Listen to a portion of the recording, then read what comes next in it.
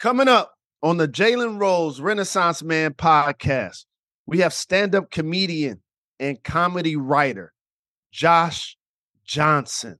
We'll get into which comedy greats influenced his humor. What is the criteria for someone to actually call themselves a New Yorker, and how he came up with the idea for his new special, Up Here, Killing Myself. Up next, Josh Johnson. Let's go. Hey, it's Kaylee Cuoco for Priceline. Ready to go to your happy place for a happy price? Well, why didn't you say so? Just download the Priceline app right now and save up to 60% on hotels. So whether it's Cousin Kevin's Kazoo Concert in Kansas City, go Kevin, or Becky's Bachelorette Bash in Bermuda, you never have to miss a trip ever again. So download the Priceline app today. Your savings are waiting. Go to your happy place for a happy price.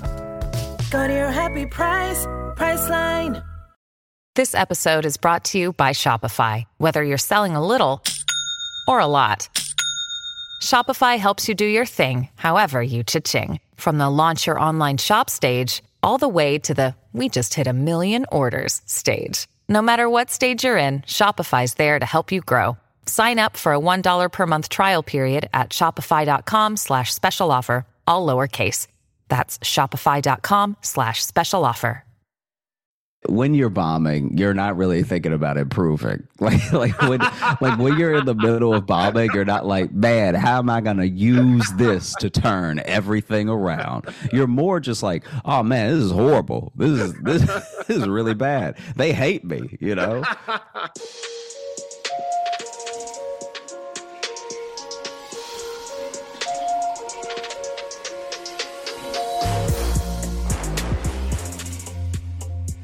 Hi, I'm Jalen Rose, and welcome to the Renaissance Man podcast, proudly presented by the New York Post. A show where we cover trends in fashion, entertainment, current events, and everything in between. This week's theme is now and next.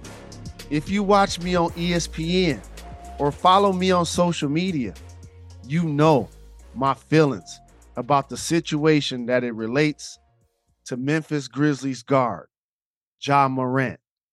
You know why? I was him, and I understand the pressure that fame can have on someone so very young. And all of that has made me think about so many other talented young people, athletes, influencers, performers, and public figures who got now and next. They have found their fame and audience right now, yet their future is still full of possibilities.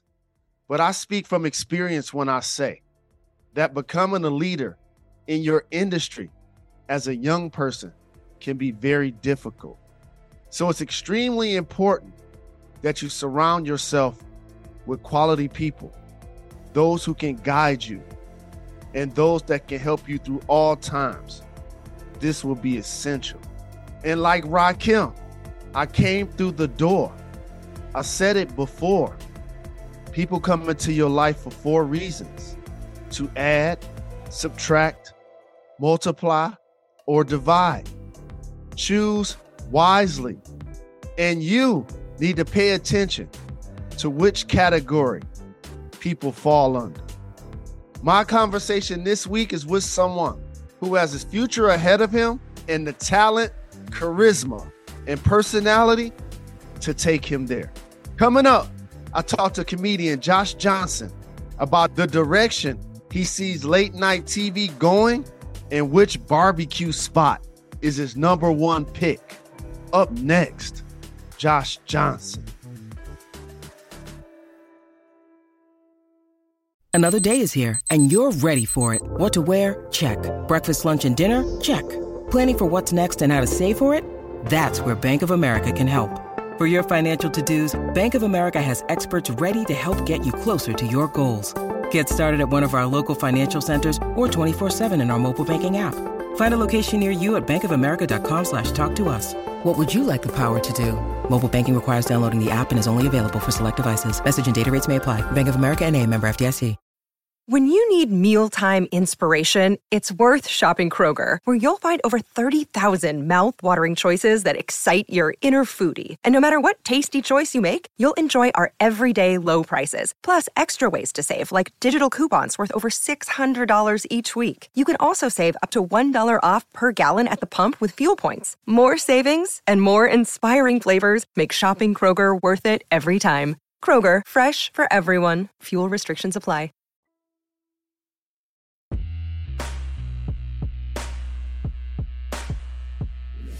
My next guest got now and next. He's an Emmy-nominated writer, comedian, podcast host, NAACP award winner who currently writes for The Daily Show and is a former writer and performer for The Tonight Show. His new comedy special is called Up Here Killing Myself, and it transforms an hour of therapy into an exploration of Black mental health and self-discovery. It's streaming right now on Peacock, so make sure y'all check it out. It is my honor to welcome the hilarious Josh Johnson to the Renaissance Man podcast. Welcome. Oh, thanks. Thanks for having me. Absolutely. I appreciate the love and thank you for taking the time. I'm a huge fan of your work, so I'm excited to have you on the show. I know that you grew up in a small town in Louisiana. So tell me about your childhood, what it was like there, and at what point did you know that comedy was something that you knew that you wanted to pursue as a career? I guess it was when I was little. I was doing a lot of just watching comedy and everything. I didn't really know it could be a job until I got older. Because even, like when you're little in your head, you're like any adult with a job is like especially made for that job. So like when you're a little kid, you think of teachers as like, oh, these are people, that's just the person who knew all the math. So she teaches math, And like if you saw a pilot, you were like, oh, that's a special guy that knows how to fly. You forget that, every person is just regular, and you even forget it as you get older. And so I didn't realize it could be a job until I moved to Chicago to start doing it. And even then I was working at a grocery store and doing shows at night. So it still didn't occur to me that it could be a career. And once things started taking off though, also I think I took it seriously from the beginning. It really helped make it into a career, but it's always been something that I wanted to do. I always enjoyed making people laugh. I always enjoyed, like sharing my thoughts with people and everything. So take us behind the scenes about your childhood in Louisiana and your transition and how you got to Chicago. So I grew up in Alexandria, and I went to college in Shreveport, Louisiana. That's when I got the idea to go to Chicago. There were some in my class that were going to move to Chicago. And so I ended up moving there a little while after them and staying on some friends' couches for quite a while. And then, when I started, I was just open micing. Like there wasn't much going on for me. I wasn't like, hello, Chicago, I'm here. It was more just like me enjoying going up, learning both how to talk to people and learning, any sort of craft or any joke writing was coming about from so much watching people and getting their advice and talking to people who were sort of where I wanted to be and everything. And then, ended up rising up through the sort of like ranks in Chicago and getting past at some of the clubs and stuff. And then I just sort of hit I hit a ceiling there, I guess you could say, where, if you're already doing the spots, like you're at most of the clubs, if not all the clubs, then that's an indication right there that that's all the money you're going to make, is the spot pay that you can get. And I'd start going on the road a little bit, but not necessarily headlining much and not as frequently as I would have liked. And so then I made the move to New York, and that's where things really took off. So you earned your spot so very young in life. I believe you're 30. You already talked about living in Louisiana, living in Chicago, living in New York. But people sometimes underestimate the sacrifices and the discipline that you've had as it relates to working at grocery stores, sleeping on your friends' couches. So talk about that endurance and what were those times and years like for you? I mean, when you don't, if you're not used to much, you don't actually know the difference. So it's like if you like when someone's like broke, they're not like, oh, I'm out here grinding. They're just like, no, this is the most comfortable couch I've been on. This is pretty good. It's not until you look back that you're like, oh, I was in a bad situation. That was horrible. And so for me, it wasn't necessarily like an attitude of like, oh, I'm gonna grind it out and I'm gonna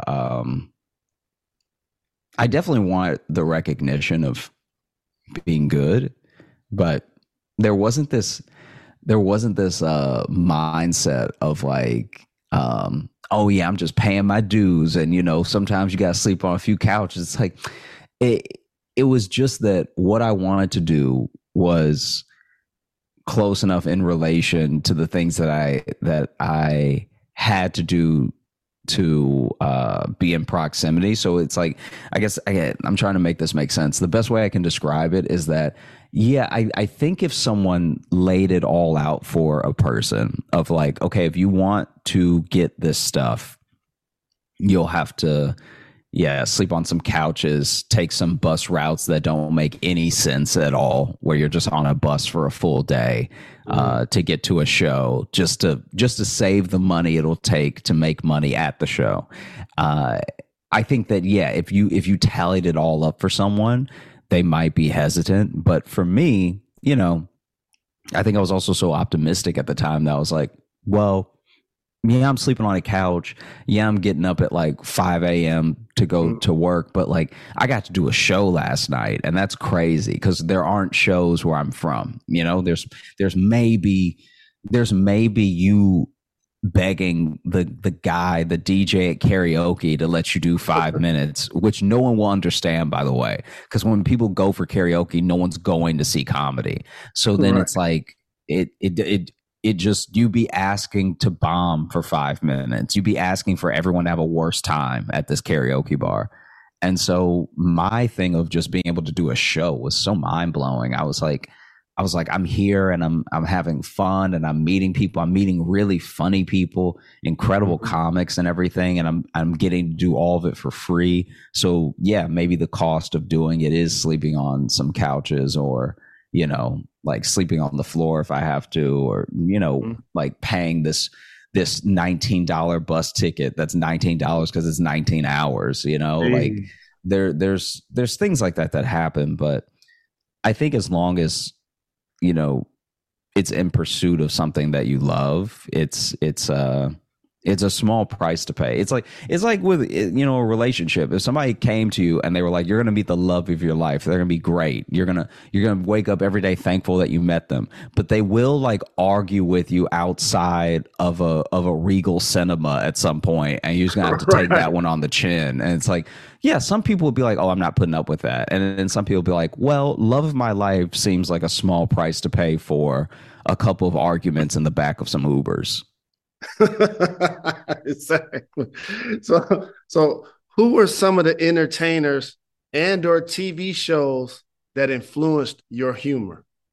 I watched a lot of Bill Burr growing up, and I think that I definitely, like, even though I only watched a few of his specials, Christopher Titus, I enjoyed because his special just happened to be one of the first that I watched top to bottom over and over. And I was like blown away by it because he was being really vulnerable and he was going really dark, but then he always ended up making it funny. And yeah, I think that, obviously I had to sneak to watch it because my mom didn't want me watching it, but like Richard Pryor, especially when I was younger, and a lot of Chris Rock as well. And also you mentioned bombing. because turbulence is a part of life. And you just even acknowledge that when you're in a relationship, there's going to be arguments. As a comedian, there's going to be times when you bomb, because I feel like that's the hardest job possible. You're in a room full of people that you don't know, and you're charged with making them laugh. And so tell me about a time where you were on stage or something that you wrote and it bombed, but it also gave you the inspiration to learn from it and to be better at your craft. I mean, is a bit that's it's a bit loaded, because it's like when you're bombing, you're not really thinking about improving. Like when you're in the middle of bombing, you're not like, man, how am I gonna use this to turn everything around? You're more just like, oh man, this is horrible. This is really bad. They hate me, you know. So I remember way back in the day, I did this comedy festival, and I don't mind getting bumped. I'm not that stressed about getting bumped, by other comedians or people who have to go somewhere or whatever. But I had seen two different lists, the list that the host had and the list that the stage manager had, that said that I was going first. And so I was like ready. And I thought the host was about to bring me up. And then out of nowhere, they say this other name. And then that person went up and they bombed horribly. They bombed so bad that half the audience left, and they ran the light by like 20 minutes, right? Oh, wow. And it was like particularly horrible. And then I go up and doing what I think any comic would do. I like roasted them a little bit for being so bad. Like, I've never seen half the people walk out before, ever. That's crazy. I haven't seen that since, right? Wow. They were so bad. And so then I was just like, and I wasn't even that mean. I just lightly was like, okay, wow, that's kind of crazy. I've never seen half the room walk before. And I was just like, I think I said two things about him. Like not even going after this guy, but it turns out everyone that stayed were his friends. And so then I bombed, but it's like, I didn't even deserve to. They just liked him as a person, and then everyone else hated his comedy. So they left, and then they hated me for mentioning how much everyone hated his comedy. So, it didn't really give me any courage. There was no silver lining. That was just a horrible night. But you move on. Absolutely. And you move on, you did, because your career ended up taking you to New York, where you live now. So I have to ask, of course, you're going to represent Louisiana to the fullest. That's where you were born. But working, playing, and spending a lot of time in New York, I have to ask you, do you consider yourself a New Yorker? And what do you think it takes to actually call yourself one? I think it just depends on how many horrific things you've seen. Like, if you've seen a bunch of bad stuff, you're like, yeah, you're one of us. Like obviously there's time that needs to be taken into account. Some people want to be here like 2 months and talk about how they're a New Yorker, and nobody really believes that. But I think if you've seen, I'm trying to think of like a real criteria, because, okay. I feel like if you've seen at least one attack, and you've seen at least one truly horrific thing that's like personal to you, that's all you really need. I think that there are some people who visit and come away with the experience of being a New Yorker more than people who have lived here for a while. I had a friend visit, and this is how you know somebody's rich. I had a friend visit New York, and they told me they couldn't believe how clean New York was. And I was like, oh, you must have not gone anywhere where there were regular people. You must have only been flying from place to place, because if you even walked the pavement, you wouldn't say that's it was so insane. But they're also very rich, and so I can see how they only saw the best of what New York has to offer. But clean, I was like, wow. Correct. Because you could be at the finest establishments and be walking down the street and the trash be taller than you. Yeah. So that for me was the first time I was like, oh, geez. Okay. Yeah, we're living different lives.